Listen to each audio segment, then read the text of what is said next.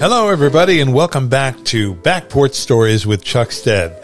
We are in the middle of a three-part series. We call it the Solstice Stories. These are terrific stories about Christmas back in the late 1950s. And I'm sure those of you who might have been around at that time will remember some of the things we're talking about, and I'm sure it'll bring back some stories of your own. And that's exactly what a good story should do. So without any further ado, here's Chuck Stead. Thank you, Joe. This is Solstice Story Part 2. Now, every year, sometime before Christmas, Walt would make up a great lump of bread dough. He would stretch it and pound it amid puffs of white flour on the kitchen table. He would set it up overnight in its tin on the radiator. In the morning, he would pound it again and beat it up again and pull at it again. And this he did until Christmas morning, when he would stretch out a small bit of it, toss it into a frying pan, and sizzle it with fat. The outcome was something that he called bolivers. And we would eat this buttered, dripping bolivar with molasses or maple syrup. A single bolivar settled into your stomach like a sack of warm sand.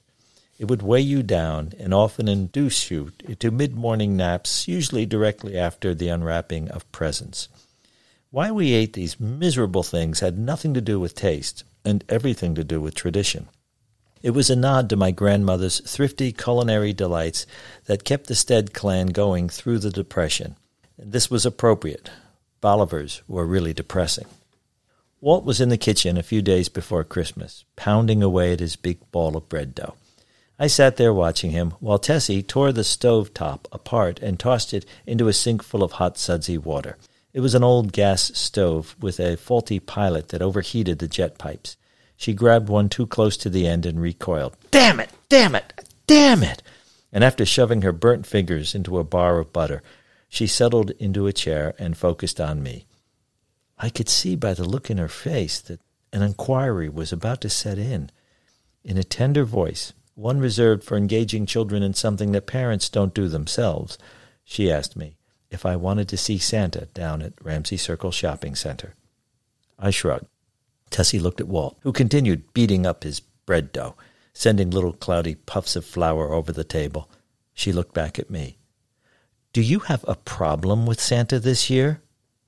Well, so how does this old guy with flying reindeer manage to visit every house? She was stunned. She shook her head. Still clutching her burnt finger, she said, It's magic. So magic is real? Well, of course. Of course it is. I mean, you believe in angels, don't you? Before I could answer, Walt, still pounding away at the bread dough, said, You believe your great-grandma Eliza lives upstairs in the wall between your room and the next, don't you? Tessie turned to him. Walt, don't tell him that. I said, and Grandpa, he sleeps in the closet when he's not sleeping in the toy box, right? Walt nodded. Yep.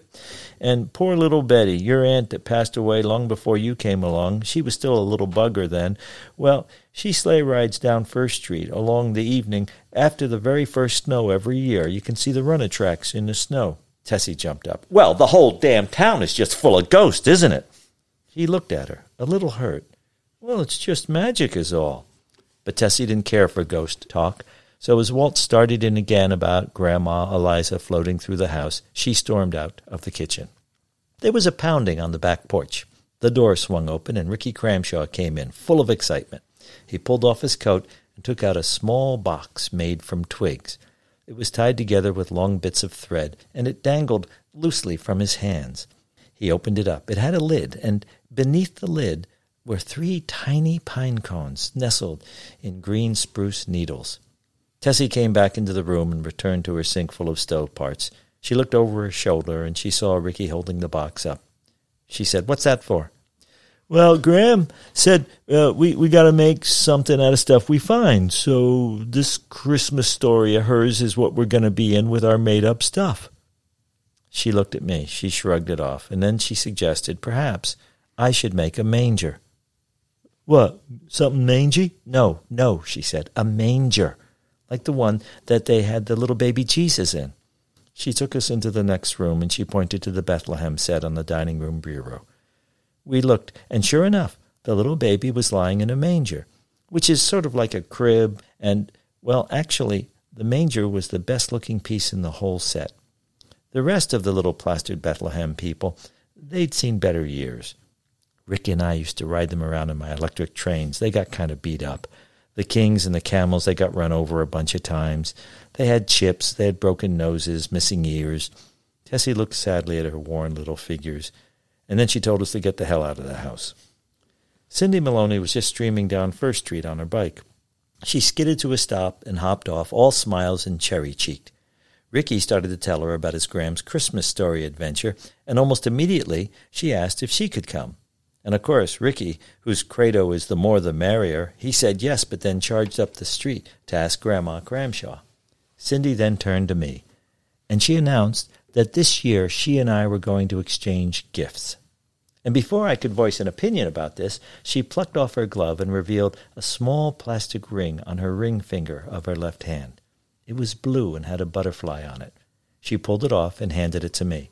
There, that's my ring size, so you can take that with you when you go to buy me a ring. Hey, we're not getting married or something. No, this is a friendship ring. Now guess what I got you? I don't know. Well, guess. Okay, rifle? No. Switch tracks for the trains? No. Rubber throw-up? No. It's something you need. I need rubber throw-up, Cindy. No, something you really need. Ugh, what, socks? Oh, forget it. It'll be a surprise. Ricky returned, running all the way. He told Cindy she could come along and that she had to make a thing out of found stuff, and then he told her about Doug's unhappy Santa adventure. This brought up the subject of Santa. So while we walked her bike back up First Street, I asked her if she believed in him. Well, Chucky, it seems like pretty crazy stuff to believe in, right? I mean, a magical old man that rides around with reindeer and slips in and out of folks' places with gifts, and it's pretty wild, right? Yeah, right. But is it any more wild than believing in angels and the devil and all that stuff? Well, when you put it that way, I guess not. So, she said triumphantly, if you don't believe in one thing, then I guess you don't believe in anything. And you know what happens then? No, what, Cindy? She jumped on her bike and shouted, You don't get much for Christmas. She pedaled off and looked over her shoulder and said, Don't forget about the ring. Ricky turned to me. What ring? Oh, she wants a ring for Christmas. Huh? You getting married? No. Yes. Chucky and Cindy sitting in a tree. Kissing. It's a friendship ring, Rick. It's a friendship ring. Yeah? Well, you're my friend and you ain't giving me no ring. Well, girls are different. Yeah. Girls are made of sugar and spice and chewed up old mice. Now at Christmas time, which is just a few days after solstice time, Tessie gets into a cleaning frenzy, and she's been in one for a while now. She encourages us all to get out of the house. She scrubs it down in case relatives stop by. That's the idea. Steads almost never stopped by. We all pretty much live within the same 6 streets of Hilburn, so we already see enough of each other to begin with. And anyhow, Steads weren't really the visiting at your house kind of folks. If anything, they were the stroll over and visit on the front porch sort of folks. Steads were not big on formal invitations. In fact, I really don't remember Steads formally inviting other Steads much anywhere. Uncle Mal said formality was for weddings and funerals. It was different with the Kileys. Kileys indulged in both formal invites and last-minute stop-ups. The Jersey Kileys, which included Serinos, Kohlbergers, Ellings, Kileys, and then even more Kileys, regularly moved about the map through the holidays. Then there were the outliers. They were in Long Island and Boston. They required a more formal, organized invitation. Tessie remained open to the possibility that through the holidays, any number of relatives from her side of the family could descend.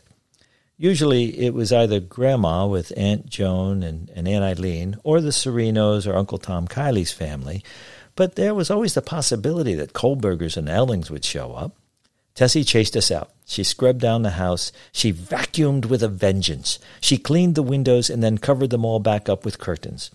She went through the dining room closet. She tossed out clothes that had not been worn in the last 6 months. She even vacuumed the porch screens.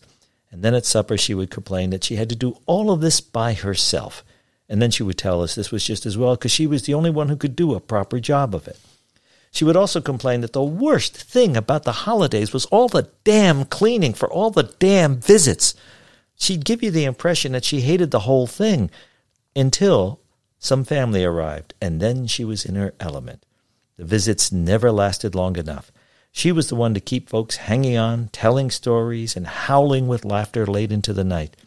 And then, when the last guest left, she would turn around to us and say, I thought they would never leave. Walt was very different about visitors. He prepared nothing, except for maybe a few extra cans of beer in the cellar. He was fine with whoever showed up and happy to have them stay for as short or as long as they wanted. He didn't care. They usually entertained him all evening, and only when they got tired of talking did he engage and tell a few stories. Sometimes, before he was ready, Tessie would be impatient, and she would insist he tell some story or something, and he usually didn't take the bait. And then she would announce if he wasn't going to tell it, she was going to tell it. This was sort of a routine of theirs. She would launch into the story and purposely tell it wrong, looking over her shoulder at him.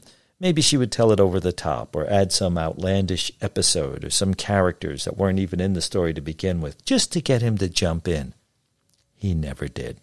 This would annoy her, and she would end up cutting off her rendition, cutting it off short, and suggest that we all now have coffee, which was a signal that the evening was coming to an end.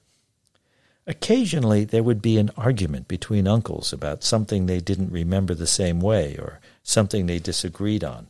One time just such an argument broke out between Uncle Joe Sereno and Uncle Doc Elling. The nature of the argument was beyond me, but the harsh words were clear. I was in the kitchen, so I ran to the living room to get in on this, but Tessie blocked me. She said I should go down to the cellar and mind my own business. Reluctant to miss the action, I went down into the cellar. You see, there had been drinking, and we only had aunts and uncles visiting this time, no cousins, so I was the only witness, and now I was stricken to the cellar. I would not be defeated. Once down there, I heard loud voices coming from above, and I went to the back of the bulkhead, the hatch, to get outside, and I snuck around to the front of the house. It was dark out. I could hide well. I got to the side of the porch, and I heard Walt and Doc and Joe all take the argument out onto the porch. I ducked under the floorboards, and now I heard apologizing. Doc kept saying he didn't mean what he said, and Joe kept saying that harsh words don't go away just so easy. And Walt, well, he said nothing. Doc and Joe started talking at the same time over one another, and pretty soon I thought I heard crying. After a little while, Doc and Joe were telling each other how sorry they were, and Joe was saying, Christmas time is family time. It is a time to be together. So I walked around the side of the house, figured the argument was done. I looked in the kitchen window, and Tessie was there with Aunts Mary and Peg in the kitchen, drinking coffee, smoking. Tessie was telling them something. I snuck down into the cellar, and I went over to Walt's workbench. I pulled out the plastic ring with the butterfly on it out of my pocket. It's the one that Cindy gave me, so I could buy her one similar but better. And I thought, how was I going to do this? Ricky had said it was a getting married ring, but I told him it was a friendship ring. Now I thought, that's where it begins. First a friendship ring, then a little later on maybe a better friendship ring, then an engagement ring, and then a married ring. Ah! I looked up as I heard the men walking back in from the porch, heading to the kitchen where the women were. It was the holidays, and all those folks up there, they had long been married. And from where I stood, it seemed like the holidays brought out the worst and maybe the best of family.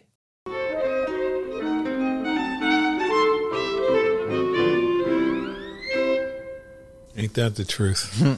So true. So true. Yeah, yeah. It's true. I mean, I think we all can recall either Thanksgiving or Christmas, families get together and families argue, and, I think everybody's thinking, well, now, we're so divided and everything else. We used to argue back then, too. Yep. We'd have differences of opinion, right? Don't forget weddings and funerals. Oh, yeah. How that could be crazy. Oh, yeah, absolutely. It's the place where the emotions finally get vented because you're you're not really together during the rest of the year, and things are building up, and you're creating narratives that really don't exist. You're hearing things that people say that they haven't really said. You just think they're saying these things. Right. And then you get together for the holidays, and damn it, I'm going to set the record. Ready. Yeah. Everybody's ready. Yeah, we're going to set the record straight, Yeah, all right, happy Christmas. yeah, exactly. Yeah.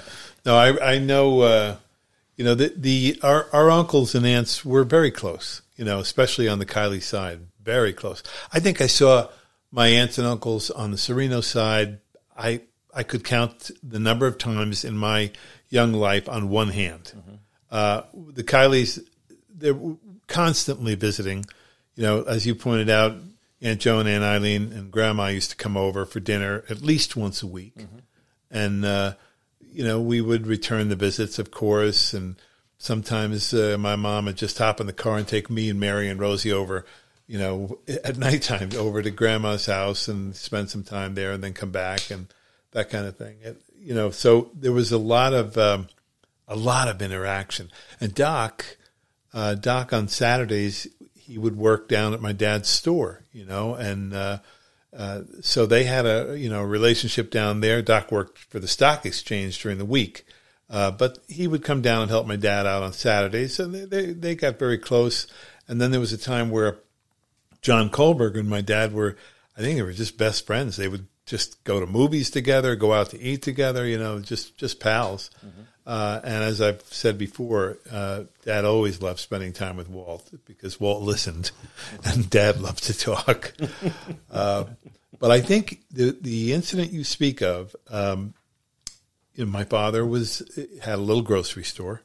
Otherwise, how else could 11 children survive? Sure, right? And so it was his family's business. His father had a grocery store. His brothers had grocery stores. He had a grocery store. And his was a little grocery store and a sandwich shop. And unfortunately, we were robbed, at times, at gunpoint. I was there once when that happened.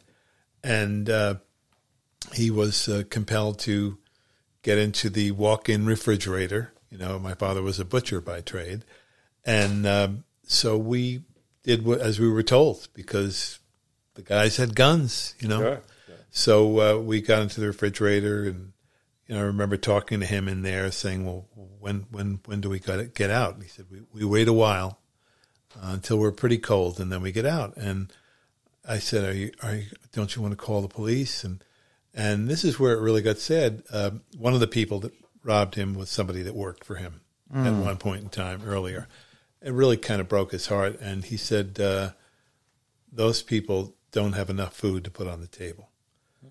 We're not calling anybody when I come out of here. We're just going to hope this doesn't happen again." And he didn't have any insurance or anything. Sure. So when he got robbed, he got robbed. Sure. Came right out of pocket. So there was some comment made after some drinking about, well, if you're going to hide in the refrigerator all the time, you're going to get robbed again and again, and it really cut to the core. It really, really hurt him. So he got pretty upset about it. And, then it came into the view that this was a young fellow that worked for him at one time, and he was really brokenhearted about that he would participate in the robbery because he would have given him the money.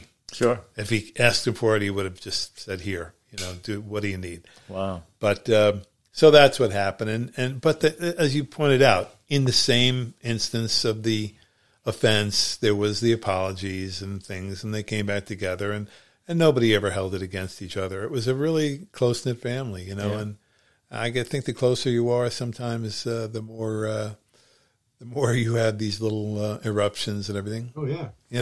Yeah. Like I do in my family today, I said to my buddy one time, well, I haven't been talking to so-and-so or so-and-so for a long time, and I feel really badly about it. And he said, "All right, so let me see, you have 11, there's 11 of you, so that means you have 10 brothers and sisters. So that means you're only not talking to 20% of your family, but you're talking to 80%. That's pretty good. When I get in an argument, I'm not talking to the rest of my family." That's looking at a cup half full. Yeah. Yeah. Oh man. So what about you guys? Well, I grew up in the suburbs, in Nanuet mostly, but I came from Mount Vernon over in Westchester. And we were, my parents' generation and before, were all in the same few blocks of the Bronx. Yeah. And so my dad was in West Farms. My mom was in Bronx Park South, which is not right on top of each other, but it's certainly in modern parlance, they're the same neighborhood. And as the exodus from the Bronx happened in the 50s, I guess, and 60s, they came up to Mount Vernon and then finally to Rockland. So when I went to school and came back as an adult, a married adult, I went back to Mount Vernon to I rented an apartment. And it was the building right next door to my grandparents. So for the first time, really in my whole life, I was living right next to another generation of my family. And soon after that, my brother moved into a third building in that same complex. So we kind of had recreated that neighborhood kind of feel that had been, I'd only heard about in stories. And what was so great about that is I would go to work. I work in Rockland, and my wife would go to the local diner where my grandmother always had breakfast, and they got to know each other over cups of coffee. And then when my son came along, when my wife definitely needed help taking care of young Brian, she would take the whole kit and caboodle to the diner, and they would just all have a good time. And it was a real sense of community. Yeah, those were the meeting places, right? Yeah. Sure. Do we do that much anymore with all this fast food crap that's out there? I don't know. Joe, what do you think? What's happened to the social fabric? Has something replaced it, or is it just dissolved? Well, I have to say, for my family, we still do get together. It's been a tradition, my whole life, 65 years. The holidays was by my great-grandmother at the time. And then, it got to my grandparents. We were always at my grandparents' house. And when generations went back, and I knew my great-grandparents, my kids knew their great-great-grandmother. We still get together as much as we can on a Sunday at my mother's house. My father passed away a few years ago, but that's just don't even ask. We're going to be there at some time on a Sunday. Usually 2 or 3 o'clock. Sometimes there's everybody there, sometimes there's not. And when everybody, there's 17 of us when we're all together. That's my immediate family, my siblings and their kids and spouses and things like that. So for me, I have to say it's still there on a little smaller scale, even though my immediate family is huge. We're still there, and it's important. I have grandkids that I know we're just doing this, and they're going to follow it, and it'll all happen. That's great. That's Joe Roslin talking to us. Joe Serino, how do you pronounce Joe's name? Important. Rosaline, that's how you pronounce it. He was just saying. Rosaline. Yes. The proper Italian pronunciation. So do you have nice, proper Italian gatherings where you have, the cannolis and the, eggplant parmesan and... Oh, yeah. My nephew Mark, who's a basketball player now for Pace, he's 6'8". Wow. He's taken on the flair of cooking. I cook. My father always cooked. I grew up in a house of people who cooked. I cook for a living too now, and it's just I just learned by watching. And he did the same thing. He'll make a pot of sauce. He wants to make pasta. We're making raviolis, all kinds of things. And he's really good. You don't just cook for a living. You're a musician, and we'll go out of this episode listening to some of Joe's music, his dulcimer music. But Joe, do you want to talk a little bit about your music? Yeah, I do play the dulcimer. I play the mountain dulcimer. I'm in actually an orchestra called the New York Dulcimer Orchestra. Where I play the bass dulcimer, and there's about 22 of us in it, and we meet monthly at the Washingtonville at the library in Washingtonville. And that's strictly dulcimer. And I'm also, as I mentioned before, in a band called Linda and the Love Tones, if I could shamelessly plug it. There's our CD. Oh, there we go. Linda and the Love Tones. I love that. Linda and the Love Tones. You can buy it on Bandcamp. You can stream it on all the major, streaming things too. And here I play the electric bass, and I play a little bit of dulcimer in there. But it's a completely different band, and it's completely different music. It's all written by Linda. It's kind of pop and rock stuff. You can find it on YouTube and hear it. But my own solo stuff is mostly dulcimer. That's traditional from the Appalachian Mountains, and I love it. How does somebody come to to play the dulcimer? How were you introduced to it? It's a funny story. Mike Wilson, as Chuck knows, many, many years ago, probably going back about 12 years ago now, his mother-in-law was cleaning out our house when she was downsizing in Tennessee, had a bunch of instruments, gave him a few dulcimers. And Mike stuck it on my lap and said, show me how to play it. I said, I don't know how to. So we figured out how to tune it up. Once I tuned it up, things just flowed. And now I have 15 of them. But that's how it came to me. Actually, probably about 40 plus years ago, I bought a kit at a crafts fair, WBI crafts fair, Ferris Booth Hall in Columbia University, and partially put it together and let it sit for 30 years until Mike gave me this thing. Wow. And I finished the one that I built and realized it was pretty crappy. So I have more. And now I have 15, and it's a disease, you know. Wow. How do you like that, huh? When family gets together, like you were saying, like holidays and such, is there a music time? Do you settle into some music? There's not. I wish there was, but there's not. When I was a kid, my father would play the dreaded accordion like every Italian does. That was my first instrument, too. I wanted a guitar, so I got an accordion. And he'd break out his accordion at the holiday, play the same couple of songs and put it away. But no, it doesn't really happen anymore. I really wish it would. I play my instruments for my grandkids and hope that they, I plant the seeds and they pick it up. Well, you need to just sit in the middle of the crew with your dulcimer and ignore what they're saying and play. Yeah. And they ignore what I'm doing and just talk louder. Oh, man. We're Italian. We're Italians. We don't talk. We shout. Yeah, that's right. That's right. Absolutely. We always sang. Yes, always. yes, your family, yes. My mom had a beautiful voice, and my dad he was kind of trained by Frank Sinatra. That was his time. And so he would, sing as a balladeer, and we all came to sing and play the piano, or that's what I do. And Kathy's an incredible flautist and still a music teacher now for I guess about 35 years. Yeah, about that.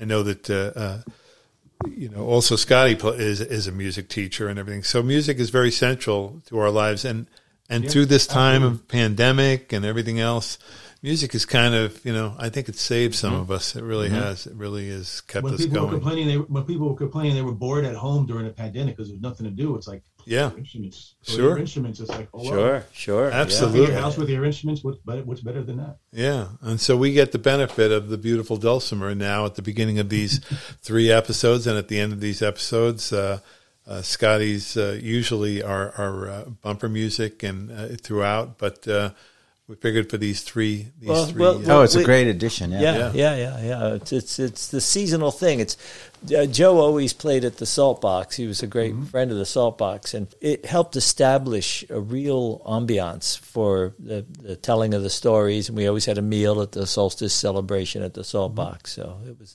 very good. Yeah, great experience. Great experience doing that. It was so nice there. Yeah. Well, let me see. I think we've wrapped up another. Okay. Thank you so much. And we still have not answered the question, is there a Santa Claus? The question. And this is... Do we want to open that can of worms? I don't know. We're going there next week. Okay. We're going there next week. I can't wait because... we have to know. We have to know. We have to know. All right. Thanks, everybody. We'll see you next week. See you next week. See you then. But before we go, and for a second time, we get to listen to some of the beautiful music from a man and his dulcimer, Mr. Joe Rosalin. What have you got for us this week? This is the song one of the very first songs that Mike and I learned. It's kind of playing the same 8 or 10 songs that we've been playing for the last 12 years, but this is one of them. It's like when you first learn a dulcimer, this is what they teach you. It's called Bile 'em Cabbage Down. There's many ways to do it, but I play it differently every time, so here we go.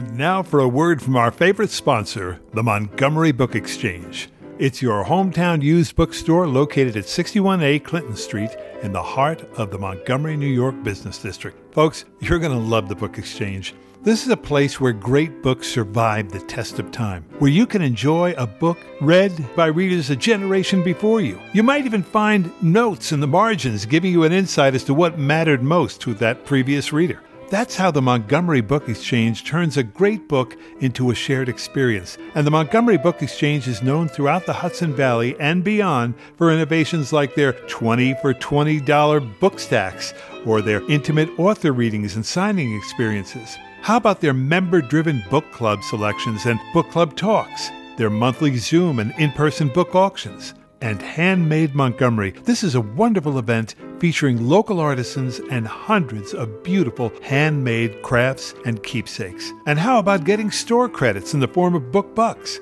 Bring your well-loved or gently used books in for a store credit. Now, it's closed on Mondays, but it's open Tuesdays through Saturdays from 10 a.m. to 6 p.m. and on Sunday from 12 noon to 4 p.m. Want more information? Just go to montgomerybookexchange.com. or call them at 845-764-1787. That's 845-764-1787. Now, there's one more thing. They even have a special location at 8 Factory Street dedicated to your young readers. They call it the Children's Chapter, and it features a reading garden where your children can discover the joy of reading in a wonderful and stimulating learning environment. Now, my kids are all 30-something now, but I have 4 beautiful grandchildren, Jimmy, Sienna, Stella, and JJ, and I'm bringing all 4 of them down to the Children's Chapter. Also at this location, you'll find Miss Claire's Music Cupboard, featuring the award-winning, research-based Kinder Music program. The Children's Chapter is open Wednesdays through Saturdays. Check the website for specific class times that match your child's age. You can contact the Children's Chapter at 845-522-9652. MontgomeryBookExchange.com, your hometown used bookstore.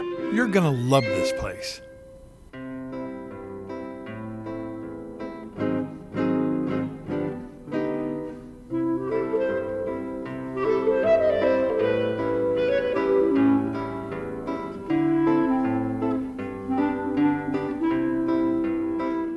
You've been listening to Back Porch Stories with Chuck Stead. The song that you hear at the beginning and the end of the episode is Flyers Rag, composed by Mr. Scott Lewis. Our producer is Joe Serino, and our cover photography is done by Karen Serino. We'll be back with another episode each Friday morning, so please subscribe, click the like button, share with family and friends, and join us each week for another Back Porch Story.